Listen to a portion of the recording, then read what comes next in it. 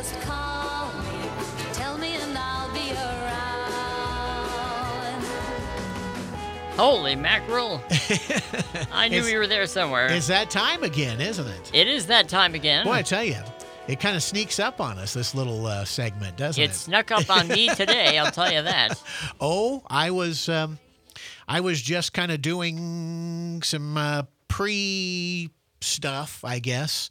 There's a little pre-work that needs to be done in order for us to be able to do volleyball and basketball and stuff like that. So I was kind of doing some of that. That just your kind of everyday things that need to be taken care of. But we did get, I think it's pretty much official. At least I've seen it on numerous places.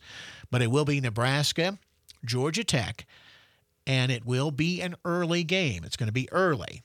So 11 o'clock pregame on Thursday. I'm talking volleyball here. Right. Yeah. 11 o'clock pregame on Thursday. First serve will be at noon Mountain Time. That's 1 o'clock Lincoln Time.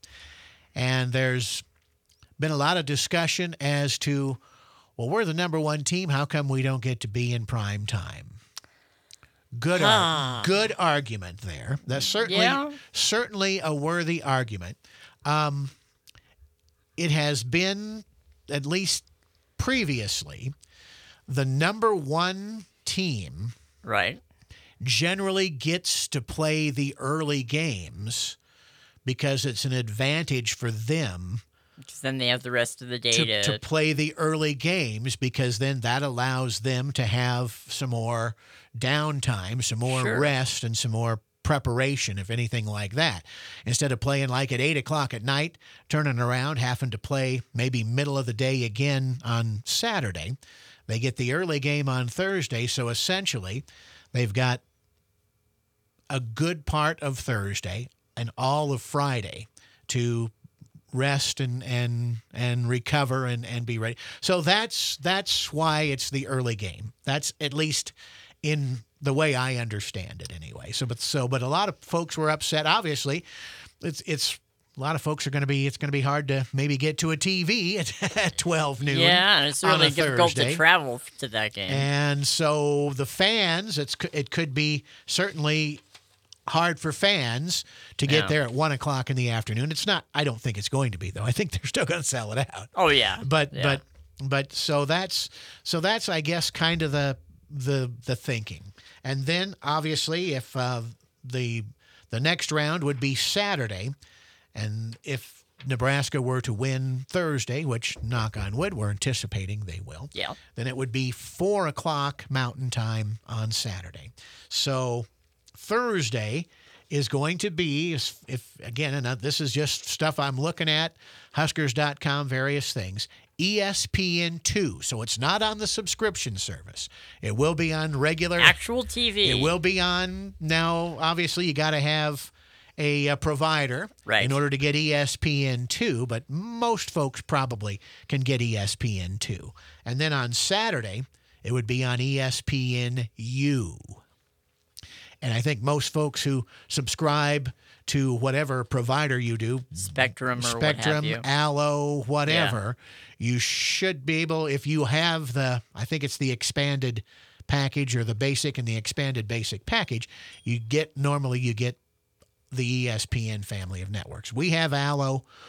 We have like whatever the one of the top packages is. We get all of those. Sure. So it should be okay. Should be able to watch it on regular TV, not have to subscribe to anything. That's a good thing. And that's a good thing, because there were more than a few people upset last week that it was only on ESPN Plus, which was $10.99. Yeah. If you bought the whole year, you got a little break. You saved yourself about $20 if you went for it a whole year. But if you just wanted to do it just for the 1 month, 2 months, well, and actually it would have ended up being 2 months, because last week was still in November, right? and it's December, so you probably would have had to buy a 2-month subscription. So anyway, and again, it's unfortunate, but that I think we're going to see more of that. Oh yeah, I'm sure. There are quite a few men's and women's basketball games, and we've talked about this before. There's quite a few men's and women's basketball games that are going to be on that Peacock streaming service, and there was one football game on there this year. Yep. There's probably going to be more of that in the future as well. So just preparing, folks. I want to ask you about this thing, You and I betcha. hope I'm remembering the team right. Yes, is sir. Is it Florida State? Uh-huh. They thought they were going to get in, and they didn't get in. Thought they would make the 4-team playoff. Yeah. That has really been a source That's at Donnybrook. of, that's maybe a mild way to put it. Well, obviously there are 4 spots. It's going to expand to 12 next year. Right. But this year there's still only 4 spots. And there's an argument that could be made for at least 10 teams worthy of making those 4 spots. And saw on TV that they said that because one of the Florida State players was injured. They were down to their 3rd string quarterback. Yeah. They still are undefeated. They still won their conference, the Atlantic Coast Conference. They still won the conference championship. They're undefeated. And unfortunately, they are sitting out. They're sitting. I guess they are not going to the bowl championship series. They're still going to play in a major bowl, and they're still going to have a huge, big payday. Oh, yeah. But not an opportunity, unfortunately, to play for the national championship. Michigan, who has been a top 4 or 5 team all year long, won the Big Ten. They won most of their games rather handily. Yeah. They're number 1. Number 2 is Washington, also undefeated. They won their conference championship, beat some top 10, beat even some top 5 teams to do that, as did Michigan. But the argument is that Florida State did as well. They beat some top-rated teams and all that too. Number 3 is Texas. Texas won the Big 12. Has 1 loss is all, and they beat Alabama earlier this year. So that kind of obviously upped their resume.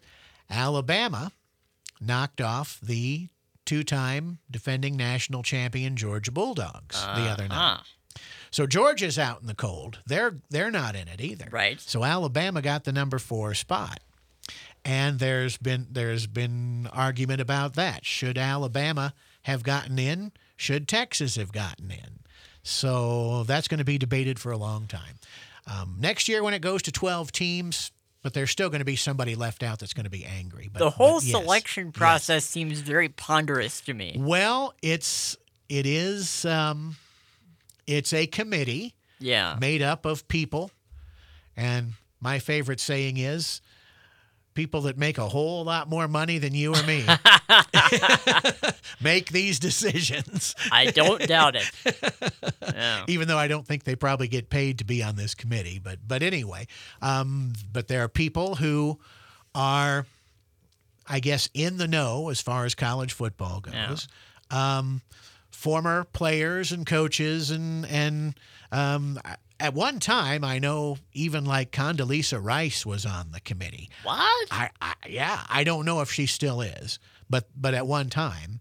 And again, they take a lot of things into account, and so that's why sometimes you might see a team, if they're in their conference championship game and they're winning, that they might try to run it up a little. Holy mackerel. to maybe make their case, and that's the controversy is people are saying, well, they're saying that maybe Florida State is not as good with their number 1 quarterback out, even though they have continued to win on the field. So it's kind of crazy, and it's going to be debated for a long time.